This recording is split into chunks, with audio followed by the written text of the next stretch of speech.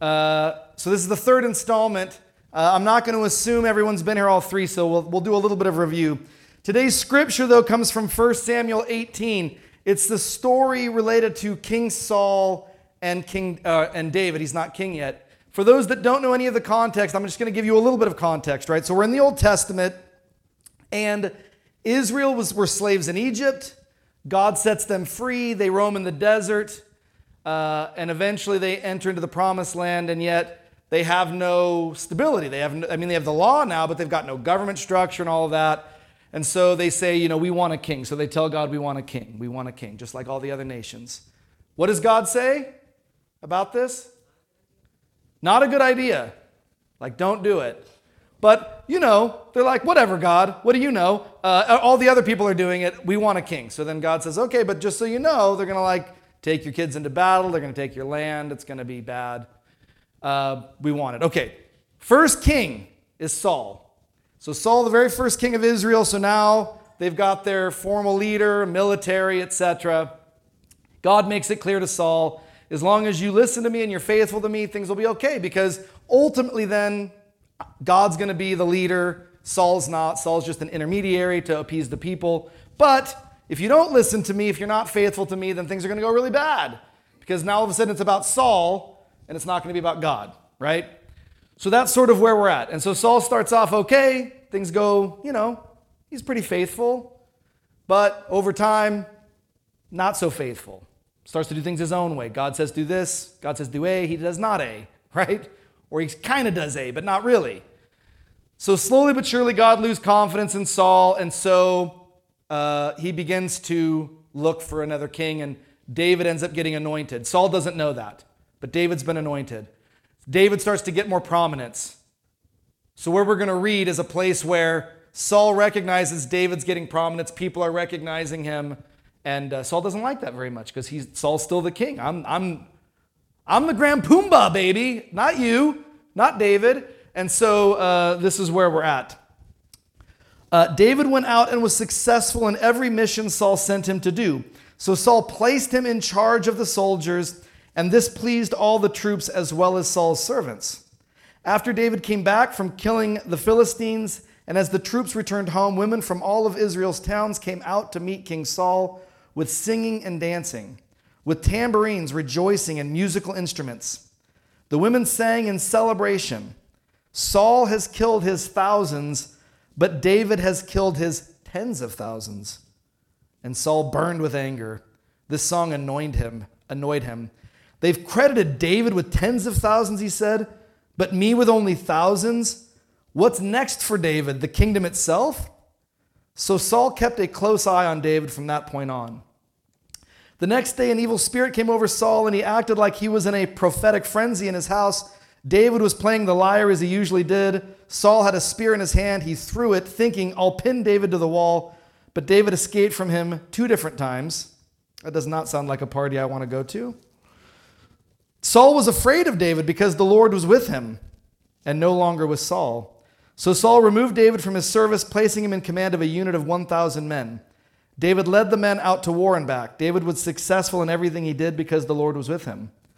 Saul saw that he was very successful and he was afraid of him. Everyone in Israel and Judah loved David because he led them out in war and back successfully. So the concept I'm dealing with, this idea of anti-fragile faith, comes from a series of books by Nassim Taleb. I read The Black Swan, which was written first in 2006, and then Anti-Fragile after that. He's not a Christian, he's an economist, but he's talking about systems that are fragile, predominantly economic systems, those that are stable, and then those that can be anti-fragile. And so this got me thinking about faith. So I want to try to sort of define these terms, like what does he mean by this? So I have some pictures for you. So some things are fragile, and that's pretty easy. Like they're anytime something unpredictable, something difficult, he calls them black swan events, right? Things that bring negative consequences into your life or into the world. If when that happens, you break or the system breaks in significant ways, we call that fragile, right? Some systems are resilient. So when black swan events happen, when there's resistance, difficulty, struggle, strife, the random, chaotic, unpredictable happens, they're able to survive. They are resilient. They make it through, but often unchanged, or the change is very minimal. And then you have something like anti-fragile systems. Anti-fragile is when the black swan event happens, when the negative consequence, when the thing you didn't see coming that really messes your life up, right? When something like that happens, you don't just survive it, you actually get stronger. You are transformed, you change as a result. So anti-fragile is much more than just being resilient, right? So I began thinking about these terms in my life, in the world, in my faith, in our faith, right? Some examples, right? So I've used the example of a cell phone in every sermon so far. Like a fragile phone means if I drop it on the ground, that's the black swan event, right? The phone gets dropped and it breaks. It's fragile. That's typically what happens, right? If my phone is resilient, it means I can drop it and it will, like the case is strong enough, nothing happens. It still works. Great. Anti-fragile would mean if I drop my phone on the ground, suddenly another phone bursts into existence, right? We get stronger, it gets better because of the negative event that happened. The natural world works a lot like this, like our immune system is like this. You give the body bacteria and other things, and our immune system kicks in, and if it's able to fight it off, it doesn't just stay the same, it's actually stronger as a result of that. If you were never exposed to germs and things like that, you actually end up with a weaker immune system on the whole. This is not my don't get vaccinated. So that's not what I'm saying. What I'm saying is that in general, the body and the immune system responds to black swan events, to negative stimuli by getting stronger, right? This happens in wildfires. So you have a wildfire in nature. We don't like that. That's bad. But often the forest can come back even stronger, healthier, from that occurrence, right? Nature and lots of ecosystems are anti-fragile, right? Not entirely, they can be broken, but often they demonstrate a kind of what an anti-fragile system would look like. So then I started thinking about my life. I started thinking about like relationships. So many of you, especially young people, like my kids, like relationships are fragile. Any conflict, and it's like, well, I can just unfriend them. I'll ghost them. I don't have, right? Like you jump from one thing to the next. You find people that agree with all of your viewpoints on social media or something, like, finally, yes, now I've made it, right? Very fragile to disagreement. Marriages can be like this, right? Very fragile. Any sort of resilience or conflict or issues or loss of job can lead to divorce. Very fragile. And sometimes relationships or marriages can be resilient. Like, oh no, something bad happened, unforeseeable, at least maybe by one of the parties. And it's like, oh, but you can like grit your teeth. Like, but you know what? We made a commitment. We'll just get through it, right? Like you'll just be resilient. You'll just take it and move through. And that's probably better than being fragile. I don't know if that's the goal of like a healthy relationship, healthy friendship, healthy marriage. Like we'll just tolerate one another. We'll get through it. But then there are some relationships, some marriages, some that are anti-fragile, that we are able to handle our conflict. We're able to handle the things that life throws at us in such a way that long term we've actually gotten stronger. We learn to trust each other more. We learn to become more vulnerable with one another because of those things that we've lived through. That's not just tolerating, or that's not just resilience, that's being anti-fragile. And faith can be like this, right? Faith can be very fragile. So we looked at Job's wife. Job, who ends up having a lot of negative things happen to him, and his wife, only in chapter 2. There's like 44 chapters of Job. A lot worse things happen to Job. Chapter 2, his wife is like, curse God and die. It's like, whoa, I just have some boils. I mean, get some cream or something. I don't know. But the idea is that it's fragile, right? Like any resistance, any sort of like this negative, forget you, God, right?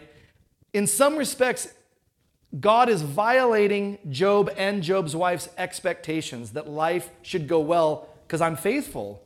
I'm a believer. If I'm a believer, shouldn't my life go well? And then when it doesn't, it's like, oh, then forget you, God, right? So faith can be very fragile. We looked at Israel last week. God Oh, I'll deliver you from slavery. I'll part the Red Sea. I'll bring you water out of a rock. I'll manna from heaven. But God forbid, Moses goes up into the mountains for a week and they've already created a golden calf, right? They're like, where's God? Let's worship something, right? Fragile faith. Very fragile. Didn't take much. What would it be like to move from having a faith that's very fragile, that's easily lost, shaken, or broken, to one that's anti-fragile? And I'm not looking here for just resilience. It's not what I'm looking for. Resilience is, I have mentioned this, I have students that I will talk with, and it's no matter how many Bible classes or theology classes they take, they're unfazed, they're unchanged, there's no growth. I know the truth, and they just cling to it with all their might, and it's nothing that ever happens or could ever happen would reshape their relationship with God or cause their faith to grow. Resilience is not the goal, I don't think. It's better than being fragile, but I don't want it to be the same. I want to grow. I want to change. I hope all the way till my last day, I'm trying to grow closer to God. I'm trying to be, but that often happens through struggle. Okay, so today's story, we've got David and Saul, right? Saul has been called. He accepts. He becomes king. He has some success. Things aren't going so great for him now. And we see how he reacts to David. For those that know the story, the spear is only the first of several attempts of Saul to kill David, to get rid of him, right? Here's my congregational question, so now it's your time. We're going to have to speculate a little bit, right? Why is Saul behaving this way? What do you think seems to be motivating Saul's behavior towards David, towards God?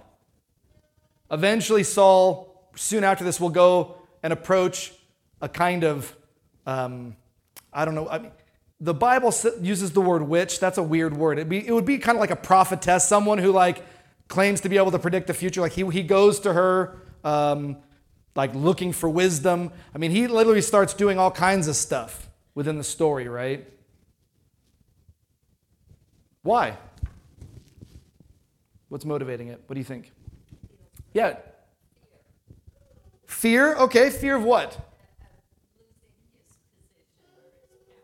Yeah, good. So there's a sense in which he's afraid that he's going to lose, that this is going to be slipped through his fingers. Sometimes I'm guessing Saul's not even aware of it. The Bible might have some insight, but when he's doing it, maybe he thinks I'm the most powerful person, right? What do I have to be afraid of? But below that veneer is that insecurity, that fear, right? You said something, Linda. Threatened. Yes, right. Good. And again, if the threat doesn't make you afraid, then why would I respond to it? But since he does, it's clearly that he takes it seriously. Yeah. The worldly consequence versus the divine reward consequence, intended or unintended. What do you mean by that, though? The divine versus worldly? Yeah, so his purview is what's happening right here in front of him. He's not looking at exaltation. He's not looking at any of the divine opportunity. And so it's just what is right in front of him. Yes. Good, yeah. So it's this short-sighted view about what's happening right now, not thinking about what the future might hold if I responded to this differently or what God might have in mind. And we talked a little bit about Israel doing that. When God was providing, they felt good, but the moment God was absent for a little while, which happens in all of our lives, I think, it happens to me anyway, God feels very distant, very absent, they went to what was right and immediate. We need something right here, right now. So there's almost a short view to get something to worship, to make us feel safe in the moment. Yeah, Shelley. I don't think this is the primary one, but jealousy. Yeah. He was the first king of Israel and the big cheese, and then this young whippersnapper comes along, and the women still praise Saul, but think it's David more. Yeah. People love David, and everybody and their dog loves David. Yeah. And I care about dogs.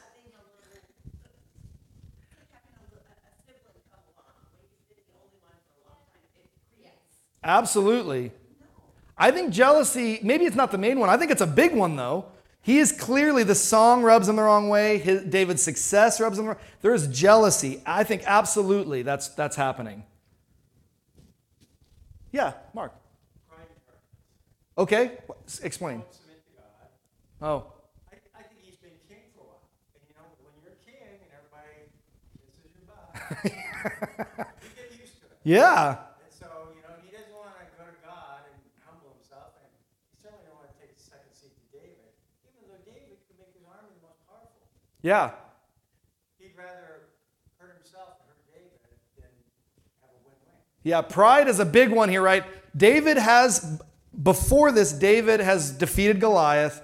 He's had success. Instead of seeing that as a great thing, like, oh my gosh, I have this amazing leader who we could partner together and really make Israel strong, it's like he sees it as a negative. Like immediately, my pride, my arrogance, my small male thing that goes on, the fragile male ego, like David's now a threat. So I don't see it as a positive, not as someone to partner with, but as someone to like hold at arm's length. So I think pride is a big one here with Saul. Yeah, Em. So I also wonder if there's like a very genuine part of him that like deeply wants to be enough and more than enough, and he wants to be the thing, and he wants to be seen as being what everybody needs, right? He wants to have that kind of power, and so that incredible amount of like self-doubt and like the anger and the fire that comes from that becomes like really destructive. So power then looks very different. Like if you're not going to let me take up space or prove my worth or show my value in this way, oh, I'll show you my power. I'll show you my space and my ability. So I wonder if it's like this, I wonder if it comes from a space of like genuinely wanting to please and wanting to be the best, and then it just turns really ugly. Yeah. And it turns really mean. Yeah. Yeah. No, I think that's beautifully said. Right? This is where I feel so grateful that I have a job, I am in a community that really takes like human psychology seriously, because we're pretty complicated creatures, right? And I think that what we often take to be strength is really, it's our fragility, especially in men, right? Like I think almost all resorts to violence, it's a confession that I really feel small, and I'm going to prove that I'm strong this way. Do you know who never had to do that? Jesus. Do you know what real strength looks like? Standing in front of your accuser and remaining silent. I know who I am. What you say is not true and it doesn't matter, and I don't even have to respond. That's strength. And I don't have it. I have to respond. I couldn't be on social media because I couldn't stop responding. I couldn't go to sleep because I was formulating my arguments in my head, and like I was like a weakling, and my only thing I could do is like not be on it. But what am I really doing when I'm responding? I'm saying, you or whoever's going to read this needs to acknowledge my intelligence, needs to acknowledge I'm right, because I don't feel like I'm enough. Saul, I think there's a desire. I want to serve God. I want to be a good king. I want to be enough, but I'm not. And instead of just saying, of course I'm not enough, because I'm not God, I'm going to prove it. But to prove it is to have all these unhealthy, fragile male ego responses to David and other things. You feel small, but I don't want to feel small. How can I feel big? I can throw a spear at someone. I can send someone off to war and hopefully they'll die. I can flex my king muscle. Again, I'm not guilty. No one's guilty in this room. But I've heard people are guilty of this in the world. I've heard that. So I think all of these things are playing a role. Every single one. I think he is afraid. I think he feels small. I think that he's threatened. I think he's jealous. Here's what I want to highlight. All of that stuff leads to a faith that is fragile. It leads to a faith because in the end, who is this all about for Saul? It's about Saul. Who is he thinking about? Saul. Who does he want to make sure people love? Saul. Who does he want to get credit for the victory? Saul. It's all about Saul. And the moment that's true, the moment that is like, I'm really about Joe, my faith, my trust in God, my ability to connect to God, diminishes and my faith becomes very fragile. In any relationship, that's true. When I make my marriage about me, what she's not doing for me, the ways I'm not getting what I want, or I'm holding up more of my end of the bargain, and the more I perseverate on that, the more my marriage becomes fragile. And there might be some truth to that. I'm not suggesting you should just be with someone who's a schmuck. I'm not saying that. But there has to be a place where I begin to think about the partnership, her, my kids also, right? Like, it's not about me, it's about God. If Saul can get out of his own way and make it about God, David becomes an ally, not a threat. Like Mark said, right? If it's not about Saul, if it's really about Israel, if it's really about God, then David's not a threat. He's an amazing asset. A wonderful friend to your son, Jonathan. I mean, this could be beautiful, but your ego gets in the way. So we see Saul having this kind of fragile faith. Oh, by the way, if you just read forward a few chapters, David, once he becomes king and has power, it's the exact same. It becomes about David and what David wants and what David needs. And David's going to take a census that shows him how many soldiers and cattle and lands he's conquered, right? And that's exactly what leads to his downfall. All right. So if the goal is anti-fragile faith, I'm just going to give a couple of suggestions, like practical things that I would say, can we work on this, right? So from Job's wife, we learn anti-fragile faith would mean something like cutting our expectations. Like because you're faithful, because you're Christian, because you live in the U.S. does not mean your life's going to be great. Does not mean that God owes you bliss. Things are going to happen. They happen to all of us that are going to be crushing. And that is going to hurt the expectation that because I'm faithful, good things should happen. What do I do in the midst of that? I can either curse God and die, or I can say, this is going to make me stronger. In the long run, if I allow it, I will be transformed through this pain. That's anti-fragile faith. We learn from Israel that when we feel God distant and absent in our lives, like I pray and I don't feel you, where are you, God? We can either be impatient and turn to something immediate. I can drink, I can turn on Netflix or pornography, I can get on Where's My High School Girlfriend on social media. I can do a million things right now to make me feel better. Or I can be patient. I can take a deep breath. I can say, God's not here now, but think of how God's been faithful for my whole life. Like if Israel had just taken a beat, God delivered us from slavery, God parted the Red Sea, God fed us when we were hungry in the desert. God's not here now, but God will show up again. That's anti-fragile faith. And if we can learn from Saul that it's not about me, that all the stuff that's happening back there, those houses, that's not me. That has nothing to do with me. That's God. And I have to say that over and over. That is God. And the moment Collister makes it about Collister, we will ruin whatever's back there. We will be disappointed. Why don't they come to church more? Those families seem ungrateful. Why do they park their cars where I can see them? That's what's going to happen if we make it about us. You're going to start complaining about them. There's noise. You don't think that can happen? I guarantee that can happen. That's what happens when we make it about us. Or we make it about God. We make it about love. We make it about something bigger. That's what we're going to do, right? We're going to learn. That's anti-fragile faith. That's faith that when there's difficulty because of the people that live there, which there will be because there's difficulty with neighbors, we're going to respond with love because it's not about us. That's not our land. That's God's land. Those aren't our houses. Those are God's houses. They're not mine and they're not yours. Our faith is going to become anti-fragile. So I feel like the Bible is just teaching us over and over again, right? You can do it this way, but look how it turns out. And then when I live that way in the world, I'm like, that's how it always turns out. Not so great for me. Or you can live this way. And we can cultivate growth and trust. And that faith can really flourish. Let's pray.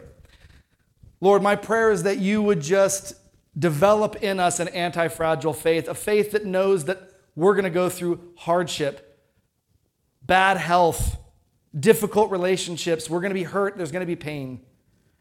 My prayer, Lord, is that we would be able to use that as a means to trust you more, that our faith would continue to grow and get stronger and develop in the midst of those difficulties.